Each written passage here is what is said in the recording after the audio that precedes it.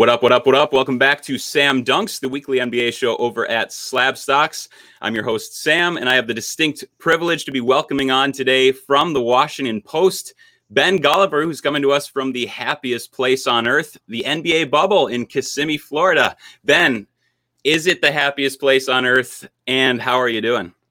Well, that's what they tell me when I'm begging for soda waters when I want them to ship to my room here on the room service, because I can't leave right now. I checked in on Sunday, and they basically have a forced 7-day quarantine because I flew commercial out here and I had not been tested for coronavirus before I got here. Right. So I've just basically been getting a coronavirus test every single day for a week straight. I haven't left my room. The only people I'm talking to are media members like yourself. Doing interviews, or the testing people who come by every afternoon, and then the hotel staffers that drop the meals at my door. It's a very strange confinement process. I'm holding up. I think I'm 5 for 5 so far on my coronavirus test, so it feels like a winning streak. A couple more, and they will turn me loose. I can start covering practices, covering games, wandering around Disney, and getting a feel for it. Yeah, I know you're one of only 10 journalists there that were given privilege to come there. So, huge congratulations on that. That's a big deal. You're in the bubble on behalf of the Washington Post. I'm not going to be under the delusion that anyone would know who I am and not know who you are. But just in case there's someone out there that's listening that doesn't know who you are, I want to give you just a opportunity to give a shameless plug, brief synopsis of your career up to this point, and then some of your other current ventures going on. Well, that's dangerous because we could be here all day. But no, I've been writing for the Washington Post for a couple of years now. I started covering basketball about 13 years ago.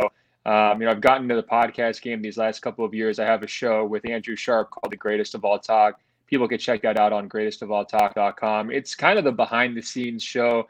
We've been doing podcasts together for years, so we're sort of like brothers, making fun of each other. And we're doing a bunch of inside the bubble shows where I'm kind of giving him the dispatches of what life is really like in here. And I also run a great podcast over at Sports Illustrated called the Open Floor Podcast with Michael Pina, a longtime NBA journalist. We're kind of batting things back and forth as well. So between writing and the podcasting and everything, I'm staying pretty busy.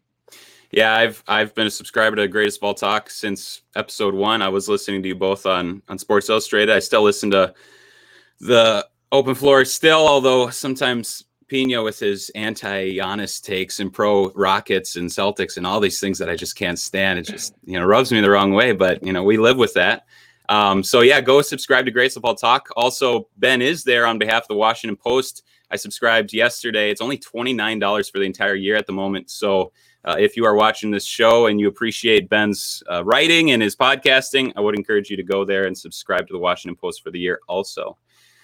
So you arrived on Sunday to the bubble. So does that mean tomorrow you should be getting out? Well, if I pass my 6 tests today, then I'll have to do one more tomorrow. I'll probably get the results back on Sunday morning. So I'm kind of hoping for that Sunday release. Yeah. It's interesting because the scrimmage games are coming up next week. So they timed this thing out so that we would sort of be getting out of our quarantine right when the teams are starting to get back into their scrimmages. Right. And it's funny because who knows how they're going to handle those scrimmages, right? Or a guy like Giannis, who you mentioned, is he going to come out and play 5 minutes? Is he just going to watch the scrimmages from the sideline? How do you manage it if you're the coach? You don't want anybody to get injured. We saw Rajon Rondo right off the bat for the Lakers break his thumb.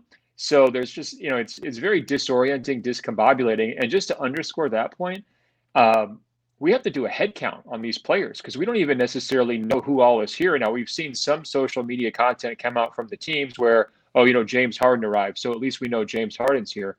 But it's even difficult as reporters at this point right now to confirm who is and who isn't in the bubble. We understand more than 300 players have been tested in the bubble, but guys could be missing from their teams. And at this moment right now, we would have no idea unless they've announced it. So it's a cat and mouse game from a reporter standpoint. Yeah, I've been feeling the same thing. If people are asking me how I think it's going to go or who's going to have an advantage, and it's like I don't even know at all who's there. But I'm just I'm 1,000 miles away from the bubble, or usually about 30 miles away. But still, I have no access to any of that stuff. So I'm glad to hear that you're also struggling with that. Not glad, but you know what I mean. No, we're all in it together. I can see the players walking down, every once in a while on the courtyard below, but I can't talk to them. I can sort of wave at them. They're not going to be able to see me up 4 flights of stairs. So it's a very strange situation. What they've tried to do here, though, is create a bubble within a bubble, right? They want the players as protected as possible, even from potential exposure from media members or staff members. So even once I'm free, they're going to have these little proximity alarms that I have to wear around my neck. If I get too close to players, it's going to start beeping if I stay too long in their vicinity. And they also want to keep the players at their own hotels separate from the media hotel, kind of for the same reason. So they're taking a lot of steps to keep these guys safe, and I really hope it works. So cornhole is out of the question? I've never been a big cornhole guy. I like bocce a lot. You know, you're in Wisconsin. You said that sounds to me a little bit like bocce country. I know Western Michigan. We used to play a lot of bocce with my grandparents. You know, get out there on the big lawns. So we'll see what else they have. You know, the walking trails is what's really exciting me right now, because I've been just pacing back and forth in my hotel room because I got nothing else to do and I'm trying to burn the calories. So the idea that there's a beautiful walking trail with a man-made lake out there and it's just kind of taunting me right now. You know, that's what I'm looking forward to first. Before I do anything else, I'm going to get a lot of steps in. Yeah, certainly a lot of beautiful lakes down there. A lot of heat, a lot of humidity, but, you know, burn off the calories that way too. So that's good. You said that you've been seeing players walking by. Do you have access to the snitch hotline? And how many times have you used it? I haven't used it yet. I'm hoping nobody uses it on me, because I feel like I've done so many interviews and I tend to have a voice that projects that I'm probably driving my neighbors here crazy, you know, but what can you do? I'm kind of stuck with to make the best of our situation. In general, I'm not a big informant type of person. I've never called the cops on my neighbors for noises. You know, if anything, I might pound on the wall and tell people to kind of chill out. You know, in college, I wasn't the guy who called the ARA, but it's different here because it's a pandemic, right? So if there's like some busload of 35 people who we know aren't supposed to be here all dressed up to go to some pool party, I'm going to have to think, you know, real long and hard about that informant line. Maybe have to make a little call to Adam Silver. But I think what's good, though, from a safety standpoint, is that they busted somebody early in Richaun Holmes going to get his Postmates. It just sets the tone, right? It sets the rules out. Everybody, look, you're here for a reason. You're trying to compete for a title. Don't screw it up for everybody else. And ultimately, our safety is relying upon the weakest link. If people are out there breaking rules, going to get Postmates or trying to leave campus and come back, it puts every single person here at risk. So I hope for vigorous law enforcement on these rules and regulations, but I don't know if I'm going to be participating on the snitch hotline. Hopefully not. Yeah, hopefully. So, you know, obviously that is in place for the good reasons, like you said. If only one person gets it and brings it in, and you know, we saw this with that Jazz, whoever the Jazz were playing at that last game of the year, and you think of the Jazz Thunder, and how many players they came in contact with, you know, domino effect over the past 3 days. Like, obviously that's going to really be accentuated. So really important to have the bubble and have everyone be accountable. How do you foresee this type of situation and layout, you know, really strange, you know, environment that we're playing in right now? How do you foresee this 3-month potential, you know, lockup having, you know, an effect on players? Do you think it's going to be adverse effect on their performance? Do you think it's going to keep them focused, or what do you think that's going to have on their psyche? Well, there's two factors. First of all, they haven't played basketball in 4 months. So you have the 3 months here that you could be confined, right, on the campus and not kind of able to go about your normal routines, kept away from your family members and players. And, you know, those are serious concerns. I mean, they have medical health professionals here available to reporters, but also to players to kind of deal with that kind of stuff, because, you know, it's no joke to, you know, kind of be, you know, isolated from everybody you care about for that long. But also keep in mind, from a physical standpoint, they haven't played for 4 months. At least in a 5-on-5 setting. And even guys who have tried to find ways to play, it's not in a formal NBA playoff-like atmosphere. It's certainly different. So they're going to be adjusting all sorts of different ways. It's one of those situations where, you know, sometimes people say, like, Jesus take the wheel. I feel like it's a Jesus take the wheel kind of moment where it's like, all right, you know, we're in the back seat. We're along for this ride. Let's just kind of see where it goes. But I think that, you know, having the right mentality individually and team is important. You need to have that leadership, whether it's from your coach like a Doc Rivers or from your star player like LeBron James, just letting everybody know, hey, here's our goal as a unit. We're trying to win a title. We know it's going to be tough.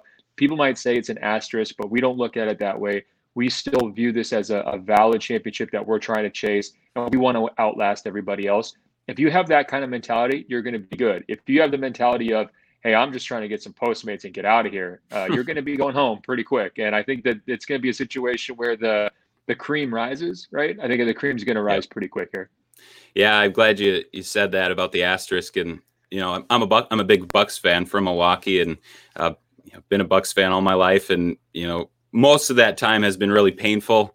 I remember in 2003, I was in school and we were making puppets, and we were supposed to be making animal puppets. And I made a TJ Ford puppet. We just drafted him, and I thought, he's by far going to be the best player out of that draft class. Obviously, future All-Star. Yeah, future All-Star. I thought 12th time, but no, that didn't happen. But now having Giannis on the team is just kind of surreal as a Bucks fan to see the NBA really kind of focused in on Milwaukee, and it's Milwaukee and Los Angeles, which is just kind of crazy to think of. And so if the Bucks win, it's like, I don't want any asterisk talk. I know there's going to be some salty fans, and there's definitely going to be talk about it. But personally, I'm going to be extremely happy to have any sort of accolades at all for my favorite team. Well, I call the LA versus Milwaukee thing, I call that Schlitz versus Glitz. Okay, so that's how we break that one down. Yep. Here's one way to look at it. Miami's first title with the Heatles in 2012. There was a little bit of bubbling asterisk talk because it was a lockout season. Right. When they came back and won the next year, first of all, it was a crazy Ray Allen shot. I mean, just a ridiculous finals victory. And they should not have won that series, by the way. It still kills me. But they did it. And that second title, not only was it one of the most memorable we've ever seen, but it also validated the first title, and it made that first one almost more sweet, because now no one could say anything. It wasn't about a lockout. It was just because they were the best team. So what I'm trying to pitch to you is a beautiful vision here, where if Milwaukee wins the 2020 title, and you have to suffer through all these haters saying, oh, it doesn't really count. They double back and win it again in 2021 with Giannis, a two-time finals MVP, just like the Heat. Now you're sitting back saying, okay, America, now what? What are you going to say? So, that very rosy future is something that we have to talk about with Giannis, because he's on track to be the best player in basketball. I mean, he's right in the middle of his prime. He's putting up in crazy stats. As long as Budenholzer doesn't hold him back during the playoffs, I'm expecting huge things from him. And even if he does, I'm expecting huge things from him, because that's just Giannis. Right. All he needs is 29 minutes, and he's putting up just some amazing stats. So, yeah, I'm hoping for the same things. I like the vision you've laid out for me. To get into some card stuff here, here at Slab Stocks, we focus on the card market, specifically focusing on the investment side of things. With any collectible, there is some investment, opportunities and money to be made. We really try to just focus on the actual action in the market rather than, affecting it in any way. But two-part question here, Ben. First of all, have you ever collected sports cards? And second, are you aware of the insane renaissance that the card market's been experiencing recently? For sure. So I started collecting cards probably like 89, 90 was sort of my first, entry into it. I was like 6 years old at the time. Yep. I mean, all my allowance for like 5 straight years went to basketball cards. And unfortunately, I was right in that time period where the mass production was going crazy.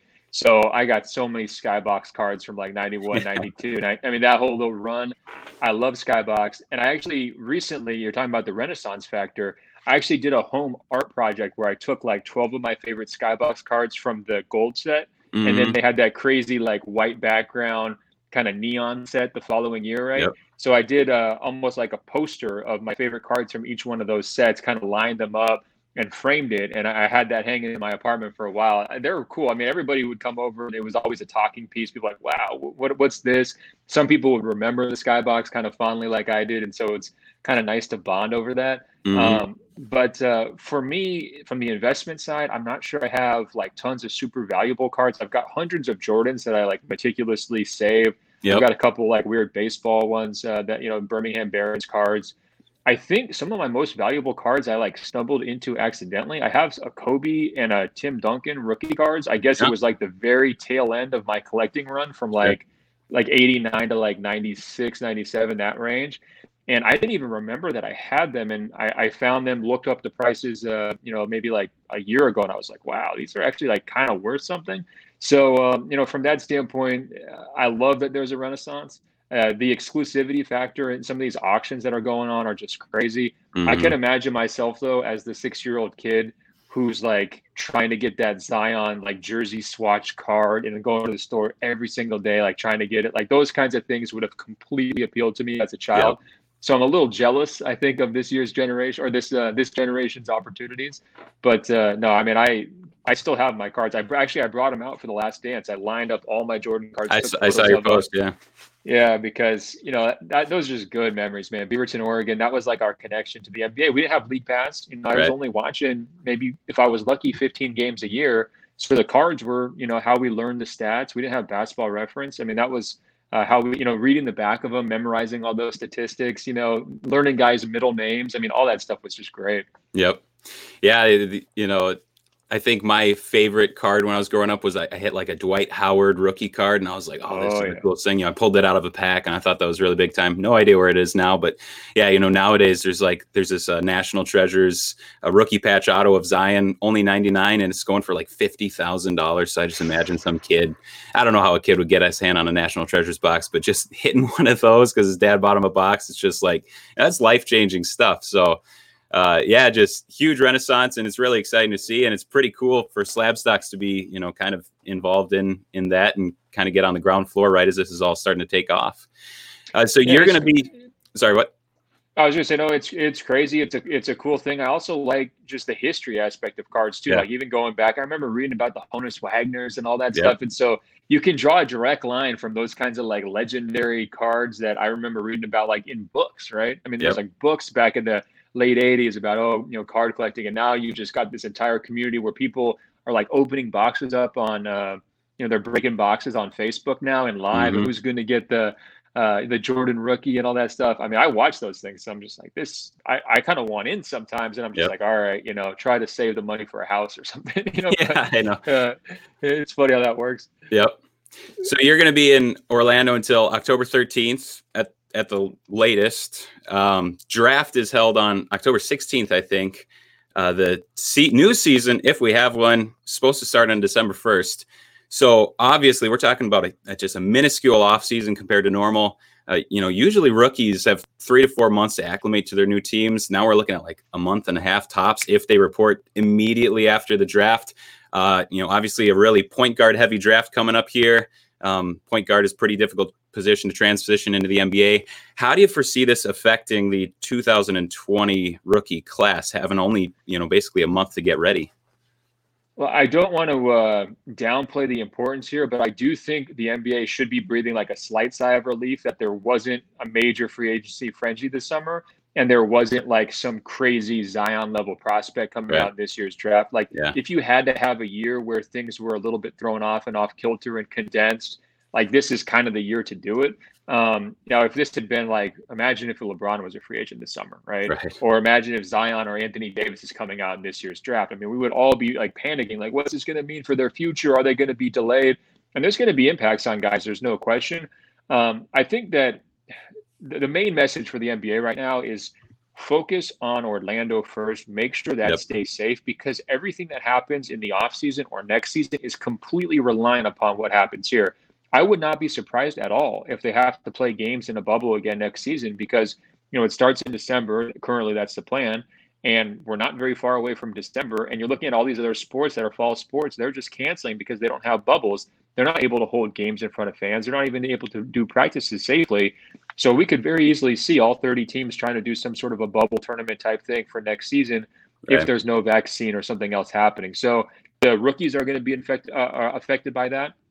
Free agents are going to be affected by that, but it really applies to everybody. And so that's why it's one of those things, like, don't let the cart before the horse here. Like, focus our mental energies on just trying to like get to the opening night, July 30th, and then hopefully getting through the playoffs too. But I do feel for I feel for any kid who like didn't get his senior season in high school or didn't get the payoff in college. Like the NCAA tournament being canceled has got to be devastating for thousands of athletes. I feel so badly for all of them. But for the rising pros, it throws their entire transition up into the air for sure. So I know we have just about a minute left here.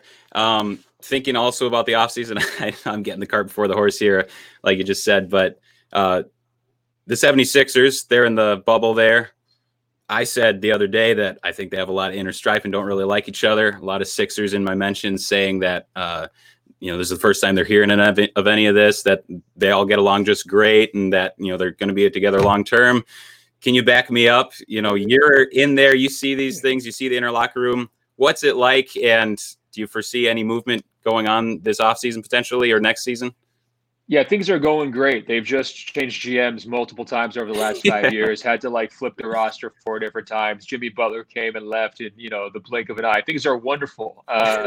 No, I'm laying it on a little thick, but they got major questions, starting with Ben Simmons. What kind of a franchise player gets demoted from point guard to power forward? Yeah, I've never heard of that really happening ever. I understand why they're trying to do it. They're trying to find more playmaking, ball handling with Shake Milton, and obviously spacing being the top priority. But if I'm Ben Simmons, I'm saying I don't like this plan. I've been working my way to get back on the court for the last 4 months. Why are you trying to take the ball out of my hands? Why are you sort of de-emphasizing my role?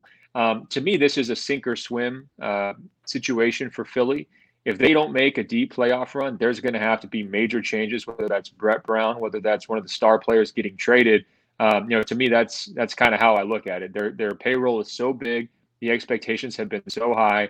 They haven't broken through to the conference finals with this group yet, and the clock is ticking on all of them. And they've got fit questions on the court in addition to some of the personality questions that you're raising. So to me, they're one of the biggest teams to watch. Them and the Houston Rockets are the two organizations that I feel like people are kind of rubbernecking around, trying to say like, how is this going to go for them? Is there going to be an explosion? Yeah. And I think it's fair. I think it's warranted based on how they played the last few years. Last question, just yes or no, just make me feel better. Is Giannis staying?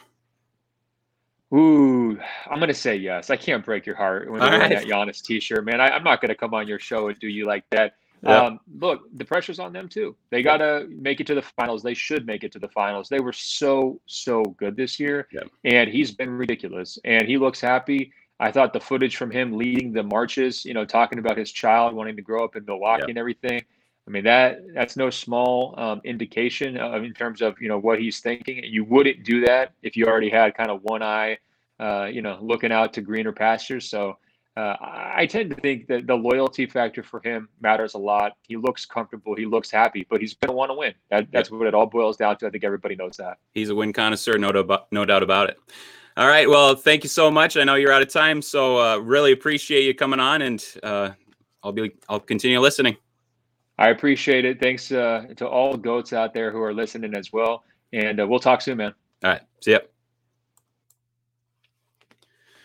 All right. Thank you all for listening. It was awesome to get to talk to Ben. He's one of my, absolute, favorite NBA journalists out there. I consume a number of his podcasts, read a lot of his stuff over at the Washington Post. He used to be at Sports Illustrated before that, so I'm sure a lot of you read from him. So a big thanks to him. Please go and subscribe to his podcast or to the Washington Post to support him.